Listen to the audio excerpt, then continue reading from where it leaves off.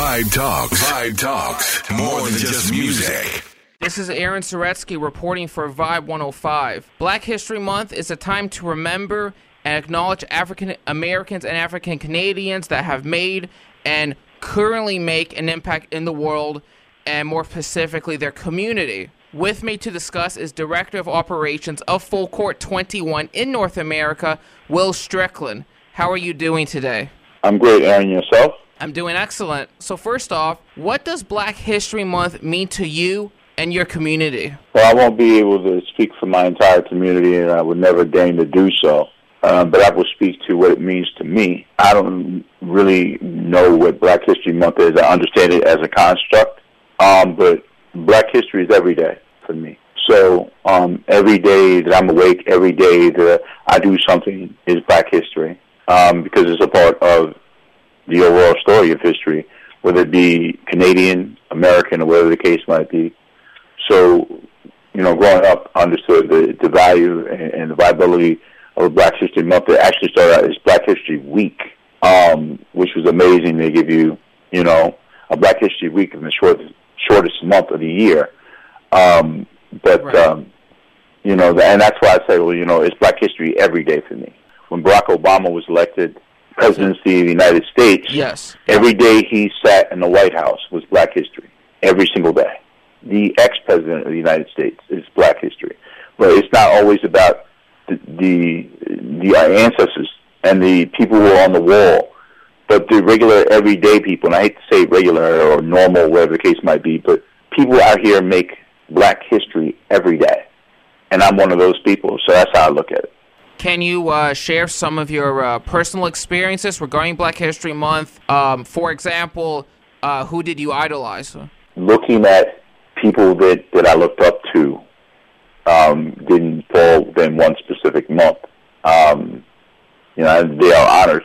Everyone from Dr. Martin Luther King Jr. to Malcolm X to Frederick Douglass to Marcus Garvey to Fred Hampton, to Muhammad Ali to LeBron James to, Barack Obama, to my son, to my father, to my uncles. In some shape, form, or fashion, we're all a part of the continuum of creating and honoring African heritage in whatever country. The 49th parallel crossing the 49th parallel from the United States into Canada didn't stop me from being Black. So I honor and respect that everywhere I go. It's like the American Express card. I can't leave home without it, so I don't. And I look at it in a way that I have to honor the legacy and the greatness of all those people I named. And naming all those people, I am remiss not to name other women or name women in that, because women are my sheroes as well. Yes. Whether you say Shirley Chisholm or Mae Jemison, or Madam C.J. Walker, Harriet Tubman, Sojourner Truth. Like, I can name my mother, my sisters. I can do that all day. But what I'm saying is that I acknowledge in every shape, form, or fashion that we all have a part in contributing to what we like to call Black history. Absolutely, 100%. And an athlete that has made an impact, for Black history and just in general is Kobe Bryant, who tragically passed away with his daughter Gianna and 7 others in a helicopter accident. Do you have a story or favorite memory of Kobe that you would like to share? I guess I could share something about Kobe Bryant. I wasn't necessarily the biggest fan, but, I respected his work ethic. I respected honoring of his craft. I respected that he was able to transition from a relentless drive within his field of choice, which was basketball, and transition into life as a father and being fully engaged and being a father and seeing that his daughter had a passion to do something that he loved doing as well, and he jumped full on into that. It wasn't, she's a girl, she's not going to be the same thing. He embraced her as an equal. He looked at women in basketball as having the same as having the rights to have the same opportunities as men or however you gender identify as anyone else. As far as Kobe, meeting him once in passing, it's hard to believe that he's gone. Still, in a lot of ways, speaking about him in the present tense. But blessings, love, and light go to, his family and his loved ones, his friends and his foes, to move forward and kind of celebrate, the good and bad. And legacies are complicated. There'll be people that'll talk about the things he did wrong, and we're all, as guilty of doing something, maybe not on the same scale, but legacies, especially for great athletes or people who are in the spotlight, celebrities, whatever the case might be, people who make public history, are always complicated. They're never straight lines, but nothing is. And so, while we celebrate the greatness of his athletic feats and his ability to reclaim his life and be a good father to his children, a good husband to his wife, a good friend to his friends, two things can be true in the same space. And the things that he's done, the transgressions he's had, are also real and viable. But we're going to celebrate as much as we possibly can the wholeness and fullness of a human being who had transitioned into the next chapters of his life and chapters we will never see. So rest in peace and power to Kobe Bryant and all the people who perished on that helicopter. The thing that I loved about Kobe was just as you touch about his resiliency. Like, he would play so many games through injuries, like broken fingers, and just dominate. I remember there was a game, right, where he torn his Achilles, and then he stayed in the game and made a couple free throws. And that just resiliency, right, I just found to be so inspiring. No doubt. And I think, it speaks to the resilience of a group of people who've been marginalized, in North America in particular, to the degree that their entire lives and everything about black life has been policed, and still you rise and you achieve, no matter what the stigmas are that are placed upon you. So that is definitely something that is reflective, that I can say that of a great part and great majority of the community that I can stand up for and I will stand behind.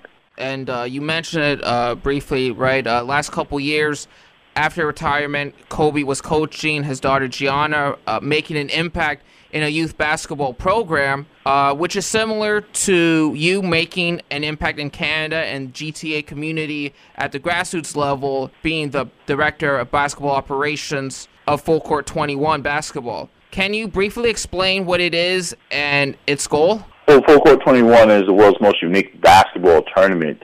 It's not 1-on-1, 2-on-2, 3-on-3, 4-on-4, 5-on-5. It is you against the world. No teammates. Bring your game, get busy, and, of course, do work. And it's the only application of basketball in the world that's 4-on-5. And it's basically a game that we played and is the genesis of our basketball playing experience. Once you leave your parents' backyard, playing off the garage or playing in the driveway against your brother and sister, you go to the park. You don't go as a rep team or you don't go with a team already set. You go down and you play against who's ever there. And it could be, a guy who probably played in university or college, might be playing pro, who's out just trying to get a workout and get some run in. Right. There's an older guy who's been at the court since they probably built the court. He's out there talking crazy to the young guys, and every once in a while he'll make a shot, and it's the greatest thing that happened to him that day. And then there's the guy that's wearing the entire Toronto Raptors uniform but can't play basketball at all. These are the people that are a part of the community. We are a community-based, grassroots-driven organization that celebrates being outdoors and playground basketball. We don't call it street ball because it's a pejorative.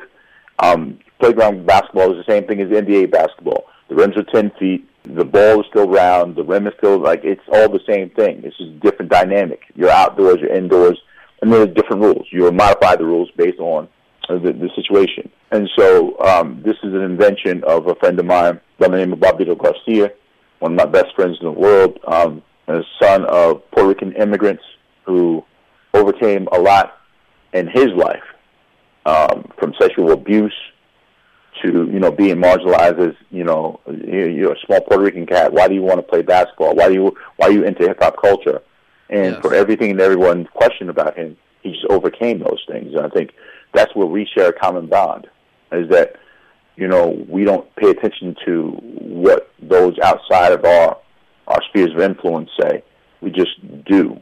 While people talk, we do. And I think now that this thing is spread to over 40 cities on 4 continents around the world, we played the All-World Finals in New York City.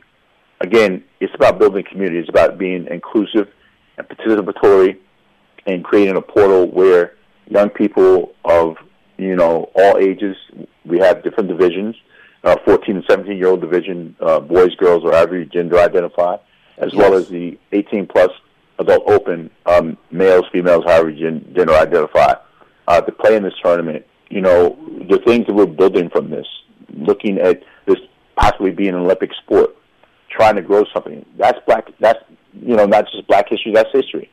Because when you set your mind to something you want to accomplish, and then you figure out how to go about it, you plan your work so you can work your plan, that's what we're doing. And it wouldn't happen without the generosity of our sponsors, without the participation of men and women, boys and girls, or however you gender identify, from all around the world who love basketball and who see that this is a language we all speak, and that by being able to come together for that one thing, there are a million other things that we can do together.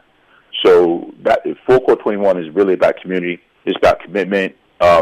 It's about really embracing the greatness that is all of us, and not just one group or another.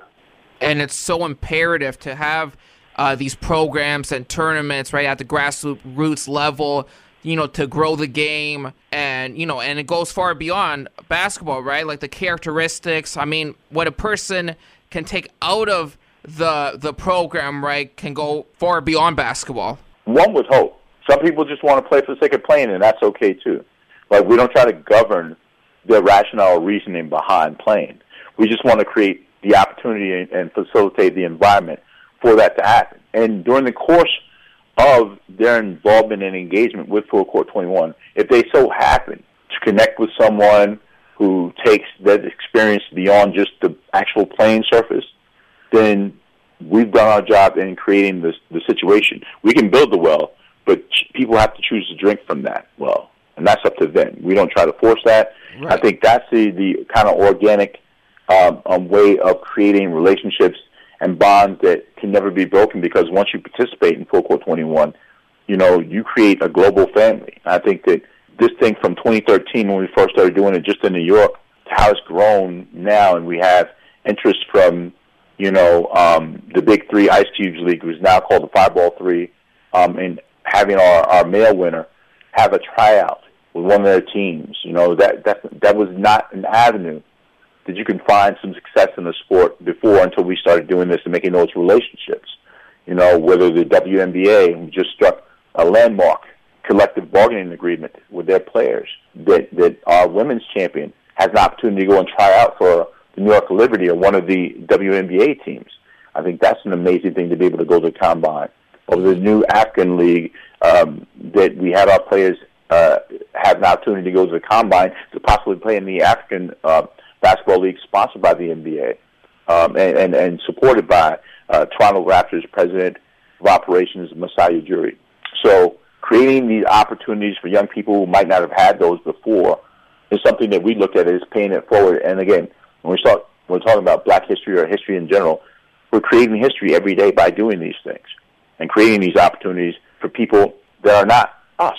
It's our job to pay it forward. We feel like we have an obligation not only to our community, but to the community at large, to provide as many opportunities for success and avenues to success as possible. And another platform, to spread Black history and to, keep it going is through print, right? And you are also a journalist for Press Basketball, where you wrote basketball stories for a broader audience, which focus on hard-hitting themes such as racism. Can you elaborate on that?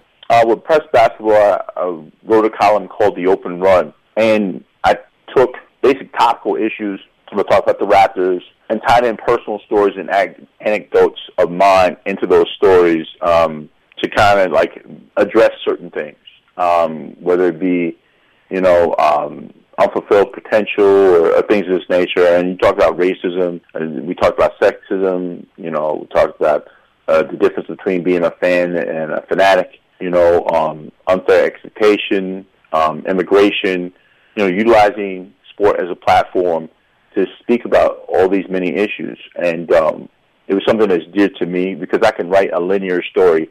The Raptors beat the Detroit Pistons 102-94 yesterday. That's easy enough to write. But what are the stories behind the stories? I've always been interested in those stories and how they affect not only the players that play the game and basically humanize people that we canonize in a way that we don't look at them as human beings. They don't have the same hurts, wants, fears, idiosyncrasies as we have, but they do. They have to pick those kids up from school, and their kids do get scratches on their knees, and they're human beings. I think because we see them in this light as above somehow, the idea, and to go back to Kobe Bryant, he's gone, is almost unfathomable for some people because we believe that he is invincible. You talk about fighting through injury. Yes. And all the things he did. Like, it doesn't seem real that he's gone. And that's the pedestal that sometimes we put athletes and celebrities and heads of state on because we can't believe that these people who have achieved so much in the public eye are as malleable and can break and bend like we do. And Kobe, right? And a guy like Kobe is viewed as a hero, a legend of his craft, and yeah, it's just and for me, right? It's still hard to believe that the tragic events happen, but sadly it did. But right, legends never die, right? So as long as he's in our hearts, right? He'll always be with us. Well, I mean that's the same when we look at, and I think what's important is to look at not just Kobe Bryant, but all the people that I discussed, whether it be, my mother, my son, my father, blessed dead, to all the Barack Obamas and the Michelle Obamas and the Oprah Winfreys and Tyler Perrys and whoever it is that have done things to move forward the idea of black excellence and greatness and being black, but also make that a part of the larger fabric of society and of community at large. I believe it is the objective, is to make sure that we never forget those things and that we also embrace the spirit of those things and what we do so we can be a part of that same patchwork quilt. 100%. Before we go, how can listeners follow you on social media and keep up to date with Full Court 21? We can be found on social media at Full Court 21CA, whether it be Twitter, Instagram, Facebook. It's the best way to find out about it. We're going to do a launch in April with the dates and locations for the Canadian stops, as well as the rest of our global stops. We make our first global stop of the 2020 campaign in San Jose, Costa Rica. Oh, wow. Yeah. Like I said, we're on four continents in 40 cities around the world. This is really a global phenomenon. And we end up learning so much more about ourselves than people learn about basketball. And that's really the goal here, is to say, I can't speak Spanish like you can, but show me something, tell me something. And the conversations become more about things outside of basketball than they are about basketball. But basketball was the thing that brings these communities together. I think that's very important to us. So you can look out for us there on social media at Full Court 21CA. Well, thank you, Will, for taking the time to be on Vibe 105 today. Well, thank you for having me. So for Will Strickland and Vibe 105, I'm Aaron Soretsky. Let us know what Black History Month means to you at Vibe 105TO on all social media platforms. And now back to your Vibe 105.